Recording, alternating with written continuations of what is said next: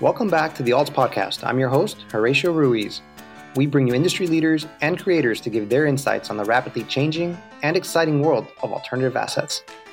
Opinions expressed on this podcast by the host and podcast guests are for informational purposes only and should not be considered investment advice. Podcast hosts and guests may maintain positions in the offerings discussed in this podcast. Today's guest is Anthony Morena, the principal at Morena Group. For more than 20 years, Anthony and his team have focused on real estate in niche New York City neighborhoods, and in the process, gaining a competitive advantage among New York real estate boutiques. Morena Group has developed real estate in some of the most desirable and up-and-coming neighborhoods in New York, including Williamsburg and Astoria. In this episode, Anthony talks about Morena Group's unique approach to real estate and architecture, the New York City real estate market, and how being a small boutique firm translates to added value for investors. I hope you enjoyed my conversation with Anthony.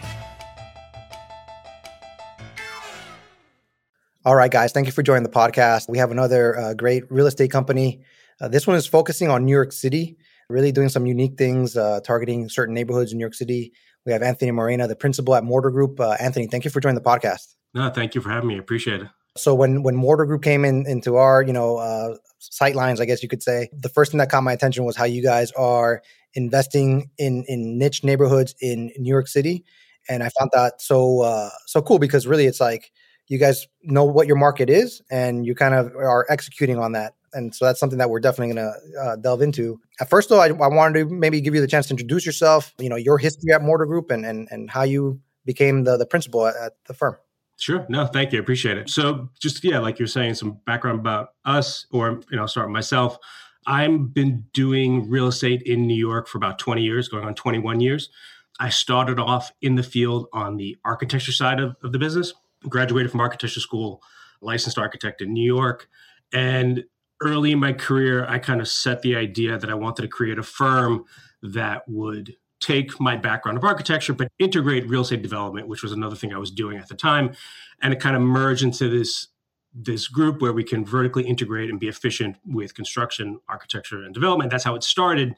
It kind of went from there to like a friends and family type of business where we did do a few deals like early 2002, 2003 with friends and family. And then it kind of expanded from there and kind of, has grown to what it is today.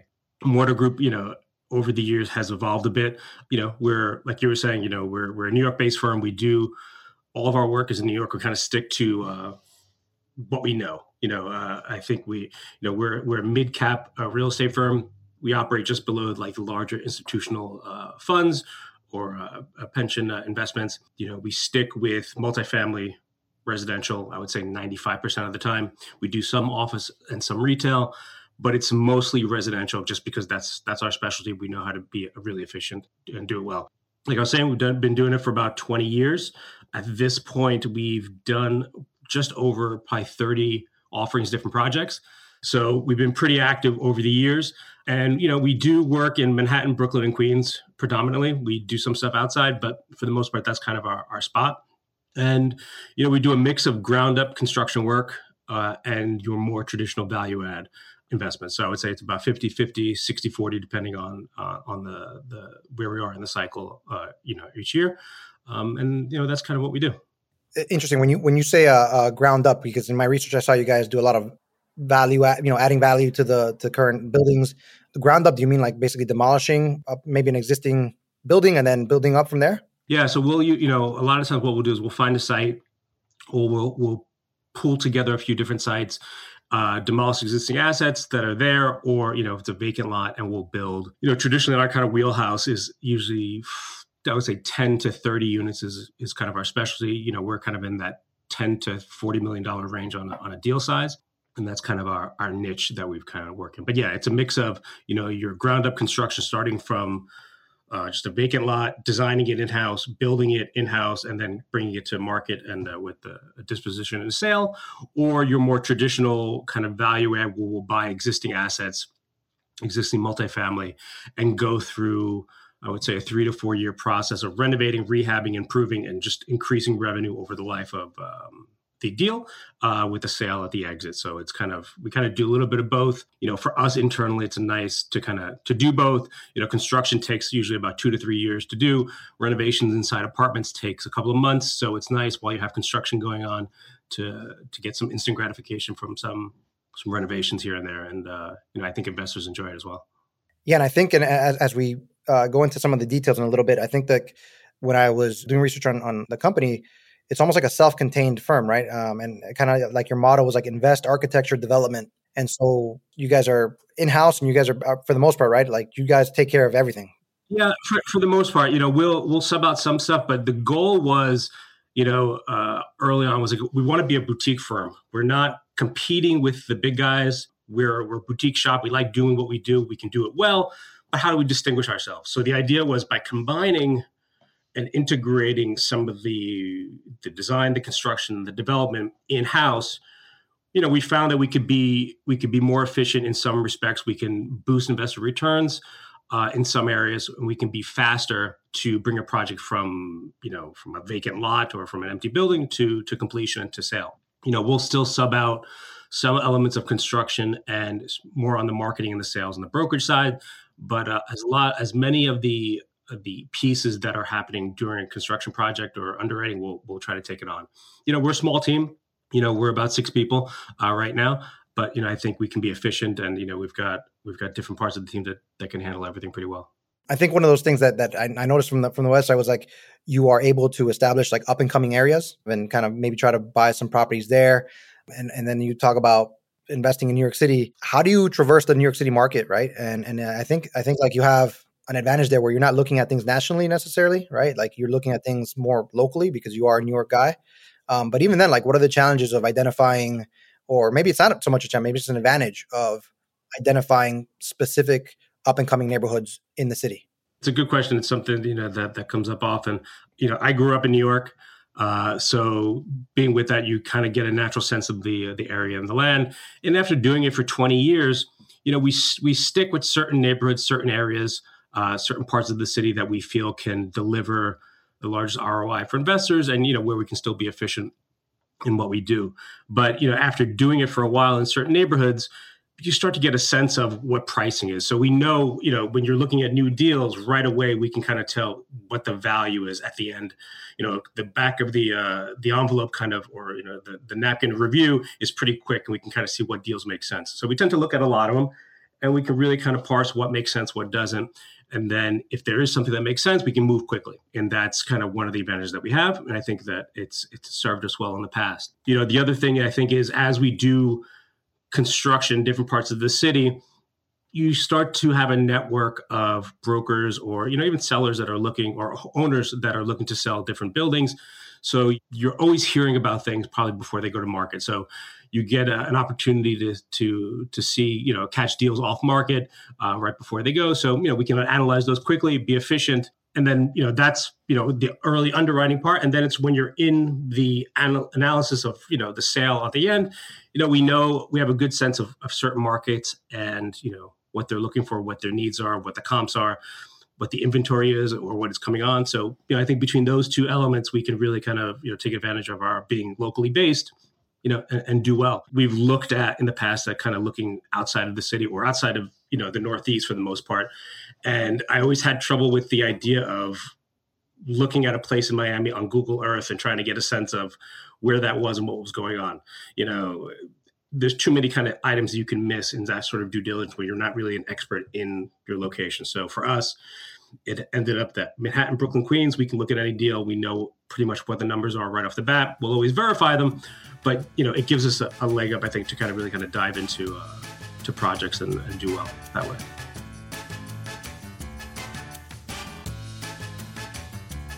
What is unique about the city? Like, what are some of the characteristics that make neighborhoods appealing? Is it like access to, mass transit?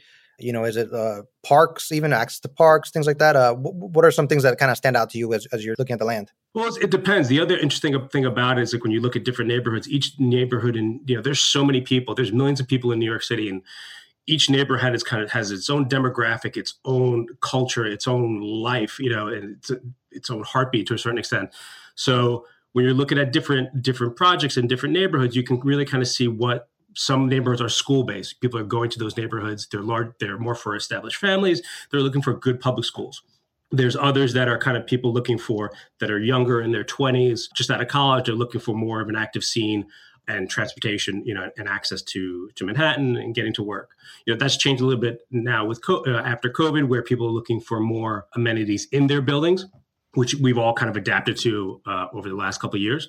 But yeah, I think each neighborhood kind of brings its own dynamic, and some of the fun part is kind of see where we can make things a little bit. We can offer a little bit more for residents coming in because we understand their market. Like we have 2 projects under construction that are similar, but they're very different in their neighborhoods. One is Prospect Heights in Brooklyn, which is a neighborhood for families. It's larger apartments, transportation is important, and it's an established community. Williamsburg or Greenpoint is a completely different dynamic. It's a younger group. It's a hipper group, and it's more about just the general nightlife activity and everything that's growing around that neighborhood. So it's, doing work in both neighborhoods. You're designing and you're marketing, you're designing buildings completely different, but that's part of the fun part, and I think after you work here long enough, you can see what you can do in each area to make a deal work. Sometimes you can find hidden gems that could really kind of help boost returns on the investor side. They could be little details that just being local sometimes can, you can help identify. That's really interesting. Like it's almost, it seems like, you have this, this model that's been working for you for years, for 2 decades now, and you kind of follow it, but within that model, you're being flexible, right? Adapting to the neighborhoods, adapting to the the people that are going to be renting out the places, buying the places. You are primarily in multifamily or, different room buildings. What else goes into the investment? Like when you talk about adding value, like what are some of the things that might add value, say when we're talking specifically to the building, right? For a family or for somebody that's maybe starting out their professional career. What are the things that are bringing those returns to the investors? Well, I think it's a combination of things. I think the first part is when you're buying an asset, if you can identify how you can really help an asset to work well on the exit, you can really buy well, you buy efficiently. I think that's the key. It's like if you win or lose sometimes just by how you bought something, because it takes a while to really go through the process with renovations or construction or taking an existing asset and creating it into what you want. But I think, when you're going through the process, you can try to, you look at different markets and kind of see, what's the inventory like in certain neighborhoods? What's the price point? Some neighborhoods have a higher price point than others, but we can get more creative in different markets and kind of, add different amenities to buildings where it will help us rent or stabilize a building faster or bring it to market faster and sell it quicker. Sometimes because we're doing a lot of the stuff in-house, we'll be able to basically pre-lease a lot of our work or our projects or pre-sell, before we're completed. So doing that allows us to exit as soon as construction is done. We exit, there's a sale, and investors get their money back earlier. And it also helps their IRR and their ultimate return because just the time that it takes to finish a project has been compressed. Like for us, usually a construction project or a ground up construction deal from the day investors kind of come in to fund and say they're interested and then they fund, it's usually about 30 months till they get their money back and then they get their return. So it's a really compressed schedule where we'll sign a contract to buy an asset and we'll work in-house basically for 6 months on design, construction, getting everything ready to go before we close. And then right before we close on the acquisition, we'll request, funding from investors. And so basically we've been working on a project for 6 months in-house. And if the deal closes, that's just, that's great. And we move along. If it doesn't close, we eat the cost. That's just the kind of the price of how we do business, because the benefit is that starting, closing on an acquisition where you have all your ducks in a row and being able to basically start work and construction the day after you close on a loan or an acquisition really kind of shortens the amount of time that investors' money is put to work or at risk. So, I think ultimately, it allows us to finish deals in about 30 months, which, I think investors tend to like. It fluctuates. Sometimes you could be a little bit faster, a little bit slower, but overall, when we kind of look at all of our deals and all the projects we've done, it always ends up being around 30 months or so.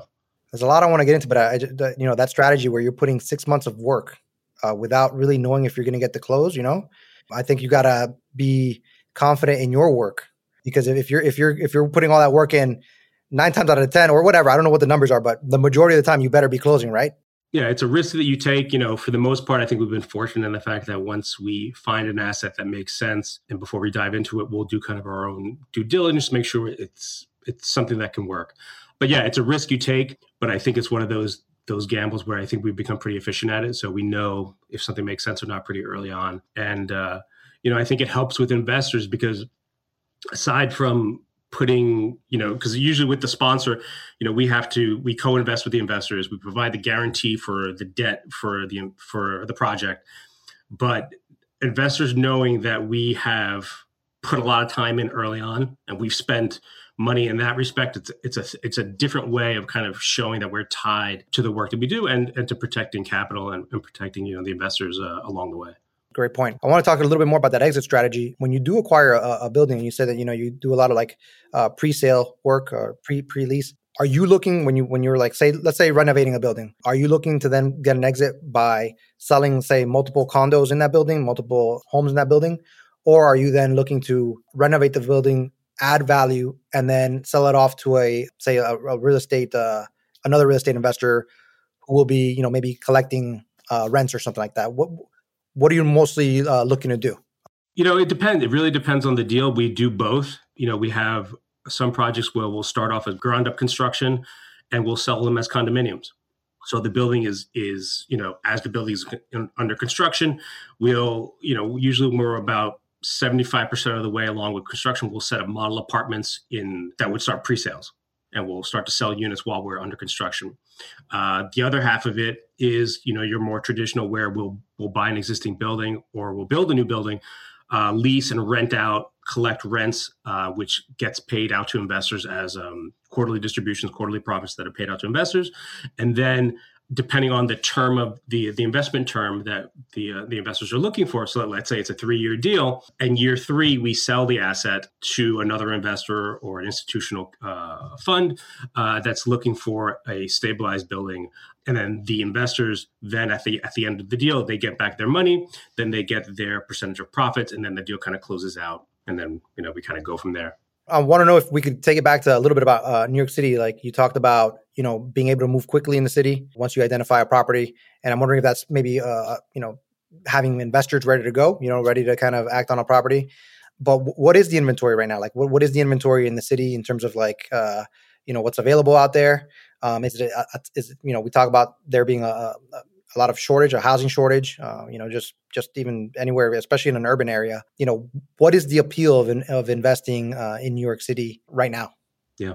Well, it varies. There's the market is kind of is having its ups and downs. Interest rates are up, sales have kind of slowed a bit, but there's value on the investment side starting to come through, where deals that other investors or other firms had done a couple of years ago or bought during COVID or before at lower rates, those are becoming more distressed assets. So now you'll be able to pick those up at a discount and basically take them through the process, starting at a lower price point. So those deals are starting to present themselves more often. I think, there's a lot of stuff that we're kind of looking at. We're doing a lot of work now in Greenpoint or Williamsburg in Brooklyn, and then a lot in Astoria and Long Island City in Queens, where we kind of see where we're able to find some value in some stuff there. Ground up construction stuff has slowed down a bit, but I think, that's always kind of cyclical. Every 3 to 6 months, it kind of has its ebbs and flows. But the value add stuff, I think there is stuff that really kind of is starting to pencil. For a while, it didn't, just because as rates shot up last year, we were kind of in this a bit of a limbo. But I think now there's deals that are starting to make sense. So that's some of the stuff that we're working on now is just, where can we kind of capitalize and be efficient in the work that we do? Because we're a small shop, we have, I would say, just under 400 investors that we work with in our network. Like I was saying earlier, my first project was me and a few family members. So it went from 2 or 3 people to just under to 400. But, it takes time for each project. You have to do well in each deal. Then it's kind of this spreads, by word of mouth and kind of this slow expansion. So with any deal that we do, we're always selective because we want to do well by that group so we can kind of expand our business, and bring in more people and kind of continue to do what we do. But yeah, I think that's, there is value out there, but you just have to be kind of, selective in what you do. I was also kind of curious about the percentage of your investors that are New York City investors. Like, do you have investors from all over the country, or do you have investors specifically, lined up, from the city or just from all over the world? So it started off where it was a lot of local investors. The first 10 years of in the business was mostly local, and then as word of mouth kind of started to spread, it started to get on a more national level. Then I think over the last 5 years, with kind of the advent of or being able to access deals online or through different investment portals, stuff like that, for the most part now it's a national group. There's people from all over. We still have a great number from New York or the Northeast, but it's Midwest, it's the South, it's California. People are coming from everywhere. And it's interesting because a lot of those investors that are coming from outside of New York, they're looking at us because they have exposure or they have investments in their markets. So they're like, okay, you know what? I have an investment in Texas, but I want some diversity. So they're trying to diversify their portfolio by looking at stuff in the New York or in the Northeast. So we've met a lot of people along that way. So that's been pretty interesting. But yeah, it's become. And we have international as well, so it's kind of become this broad group. So it's been interesting, and you meet a lot of interesting people along the way. Each kind of, because we deal with individual investors, high net worth investors. You're dealing with people, so you're speaking to everyone. You're getting a sense of what everyone's kind of looking for. You're getting a taste of what investment people are interested in, and also their strategies. Everyone's kind of got a different strategy on how they want to make their money. Are they looking for passive income? Are they working towards retirement? Are they trying to retire early by hitting certain milestones? So everyone's kind of got their own thing that there's a tax benefit that they're looking for. So it's always these different groups. So it's it's a broad group from around, and everyone's got their own story, which is I think is pretty interesting.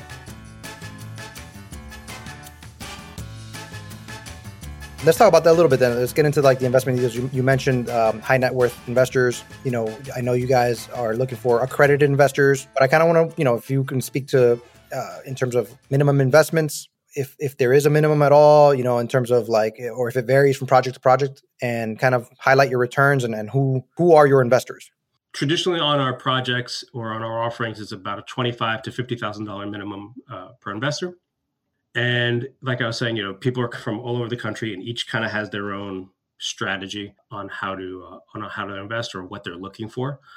So, for us, it's, I think, offering kind of a mix of ground up construction that has a different return profile than your value add, which is a safer, more conservative, but also does well on the return side as well. But they're different animals. So I think you try to, show investors different options in what you do. But traditionally on the projects that we have, like our traditional value add work is you'll have a project that's after there's an acquisition, an investor kind of comes in, the assets are acquired, and then we'll do a quarterly distribution to investors over the life of the investment. And then at the end of the project, there'll be the sale, and then they'll get a preferred interest hurdle, and then there'll be a split between the investor and the sponsor. And in the meantime, we'll do, so like we have a project now that we're doing or an offering now where we're doing cost segregation in the first year.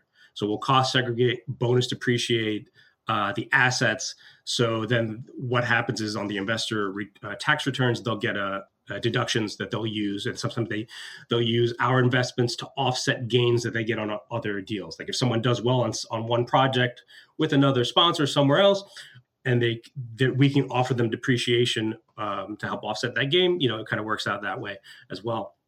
But in one, like I was saying, the offer we have now, the investors are getting paid a 7% annual interest, preferred interest as kind of their minimum, and then it's 75-25 split over the life of the project.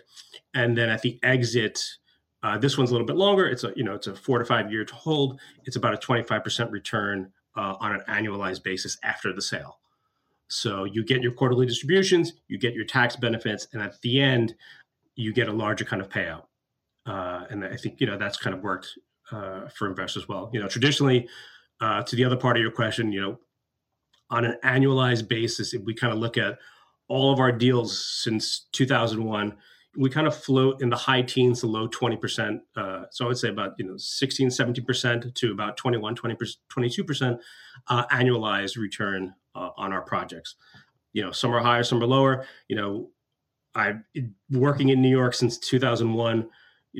When I started, there was September 11th, and that the effect that kind of had on the market. Then we had kind of Lehman crash in 08, 09, and then we had COVID. So we've seen the upsides and we've seen the downsides. So now it's just when you average it all out, we try to be consistent. Your whole kind of analysis, I think, was pretty interesting. You guys are working on multiple fronts there. Like, you're talking about even the benefits of tax break, tax benefits. You're talking about, quarterly dividends and then your final payout at the end. I mean, a lot of thought goes into that. And as an investor, I imagine that you want to see that net, by you doing those three things, that there's multiple ways to engage investors and what you mentioned before were their goals. Kind of just curious, I mean, this is the New York City market. One thing that caught my attention was you have and I don't know if this is the project you were talking about, this project in Astoria, Queens. It seems like it's the biggest project you've had in terms of cost or value. And I'm wondering if you could highlight that. Like, what are the challenges? I think it was like maybe a $13 million investment, I believe.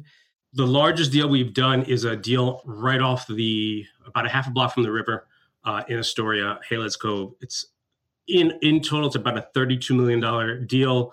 The debt is around 14 million. And it's a 30 unit development, 32,000 square feet. And from a ground up construction perspective, that's kind of the largest that we've done to date. And that was a deal that we bought coming out of COVID with what became kind of a bit of the COVID discount that you were getting on assets that were kind of coming out. It was off market. We were able to buy air rights to help assemble the deal. So that's under construction now, and it's moving along well. You've got to navigate the hurdles as they're kind of thrown at you. With construction, you're going to always deal with construction hurdles. You've got to deal with the interest rate environment and how that's affecting things now.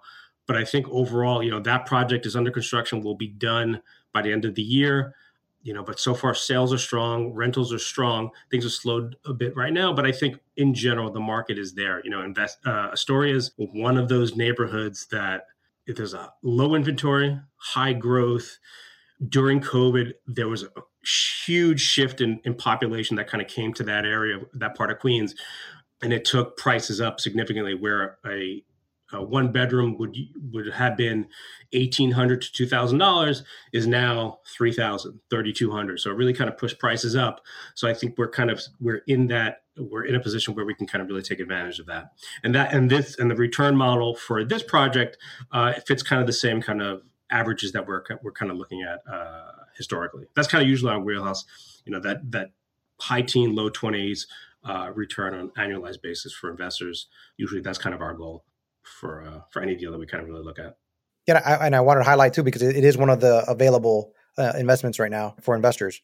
Curious, and then this is kind of like a bigger picture question. I don't know if you have any ambitions or any kind of like model. Could you spread what you're doing in New York City in terms of like your analysis? And we've touched upon this a little bit, but into other cities, like how different is New York City, say, even from other Northeast cities, like say major cities like Boston or Philadelphia? Is this something that you can almost, replicate somewhere else? Yeah, I think it's one of those things you can replicate it. You just want to take your time and do it efficiently. We won't really jump into a lot of deals, but there's certain markets that we've been looking at and studying for a while, for years at this point. Just kind of keep an eye on what's going on there, what neighborhoods are looking good, what deals are popping up, what stuff is coming up for sale. You just kind of keep an eye on it, so that in the event that we go to make a position or to make a shift or find a deal somewhere, we can be well educated in what we can do and analyze it quickly, be efficient, and continue the same thing that we do in New York somewhere else. But we have, I would say, about 3 to 4 different markets that we kind of keep an eye on. And I think as this market the real estate market continues to evolve over the next year, with rates being where they are, I think there'll be some opportunities where we hope to kind of take advantage of. Anthony, thank you so much, for being on the podcast. I kind of want to let you speak. If there's anything that I haven't mentioned or haven't talked about Mortar Group that maybe you feel we should, to our listeners, please let me know. Is there anything that maybe we can continue to mention, or what is the next step for you guys as you're searching for more investors? as kind of a follow-up question. No, I appreciate it. No, I think, this was great. We kind of touched on a lot of different things. And, the goal for us is to, we're not looking to scale to be a giant firm. We're a boutique shop. I like being that way. I like dealing with the kind of deals that we look at. So we're not looking to expand in that size, but we're looking to kind of do more of what we do well. So it's kind of always try to expand in that respect. Like we were saying, we have the deal in Astoria that we're doing that's under construction now that we just kind of touched on. And then we have some value add stuff that we're doing now in Brooklyn and Queens that we're raising capital for. Same kind of thing where I think we were able to take advantage of some swings in the market over the last few months and all that stuff. One of the best things I think that we've been able to do over the last couple of years is try to coming out of COVID. The biggest thing I learned was communication with investors and with your team. When people are reading things in the news and all hell's breaking loose all over the country and people want to know, how is my investment? Is it safe? What are you guys up to? So we really tried to refine our communications with investors and to try to lay it all out there with, webinars, videos, progress reports, try to be as transparent with everything. And we set up our investor portal on our website where everyone can kind of access deals 24/7, see what we have new or kind of in the pipeline to see if they're interested, but also kind of check on the existing investments they have, gather all their financials, see what we're up to. And that's, I think, has been something that we were working on before, but I think COVID really kind of magnified it and made it work a lot better just by going through the process. And I think just being available to investors is something we've focused more on. And, being a boutique shop, we found that one of the benefits was, I'm the principal. We're a small shop where, but when you deal sometimes with larger firms, people can get lost in the shuffle. When you deal with a smaller shop like us, it's either myself, our investment manager, or our marketing team that you'll be speaking with. If someone wants to reach out, and is curious or has a question, or investor is curious about how a deal is going, or, they read something in the paper, they want to, touch base. I think that's the nice thing that we're trying to really kind of lean into a bit and focus more on is being available and being transparent to investors that, they're trusting us with their money. Individuals are very different than dealing with a corporation or an equity fund. People work hard for their money, and they're trying to put it to work wisely. So we try to take that with full seriousness and really try to work to earn their trust as we go. And that's kind of the goal. It's just as we go, just expand, do more what we do, but be careful with the trust that's been given to us. So that's kind of the goal. No, that's excellent. And me just always continuing to kind of peck. If you don't mind, one more question was, what was it about COVID that really you felt, and I know you mentioned you guys were working on the communication aspect before that, but what was it really about COVID that kind of brought that to the front, right? Well, no, it's a good question. And it's funny, as COVID starts to be in the rearview mirror, you start to forget very quickly. But it's at the time, if you look at, March of 2020, we had work we had active investments. We had construction projects under construction. We had things on the market, and the world essentially shut down for 6 months. And, a lot of, people are reading a lot of different things, what's going on in the markets, different parts of the country were reacting differently. Some markets were doing really well. Some were sort of slow. So the idea was just really kind of in two respects. One is with the investors and with our team to really communicate, make sure everyone understands what we're up to. Investments are safe. Here's what's going on in the New York market. Here's how we're adjusting. And to make deals still work for the active deals that we had. And then it's also kind of coming out of COVID. What have we learned? How can we be more efficient? What are, dealing in multifamily, what are residents looking for in a building today in 2022 or 2023 that they weren't looking for in 2018? What are the amenities? The amenities or things that people are looking for has changed drastically. So you just have to be up to date. You have to be kind of focused on your investor group, but also on your clientele on the residential side, the residents. What are they looking for? So you can adapt to that. So it's kind of the two-pronged approach to dealing with that, which I think we kind of learned through COVID, where, just keep your eyes on what things that are going on and being able to adjust quickly. The nice thing, going back to the original idea about being vertically integrated, is when you've got the owner, the contractor, and the architect in the same office, you can have a 30-minute meeting with your team and make a decision. And the adjustment has been made, the pricing, the cost of it has been accounted for, and you're done. When you're not integrated in that respect, you've got to reach out to the architect, you've got to talk to the contractor. It takes weeks, lots of back and forth, lots of emails, lots of cost involved. When you're integrated in that way, you can really kind of zoom in on something, be quick, efficient, and keep the momentum going that you're looking to build. Anthony, I think you got a solid case for your boutique, your company, your firm, how you've built it over the years. Mortar Group, really specializing in New York City, doing some great things, been involved in some big projects. So I just want to thank you again for being on the podcast and introducing yourselves to our investors, our community of investors, and what you have to offer. So just thank you for your time and really appreciate it. No, thank you. I appreciate it. This was great. Thank you so much. Absolutely. Have a great day. You too. Take care. New York City real estate is not for the faint of heart. Anthony possesses a unique position as the principal of a small firm that does everything from real estate and architecture to construction and cost analysis. Be sure to check out the latest offerings on the Mortar Group website, where investors can invest right now in neighborhoods like Astoria, Williamsburg, and Prospect Heights. A big thanks to Anthony for coming on the podcast. And as always, a big thanks to you for listening.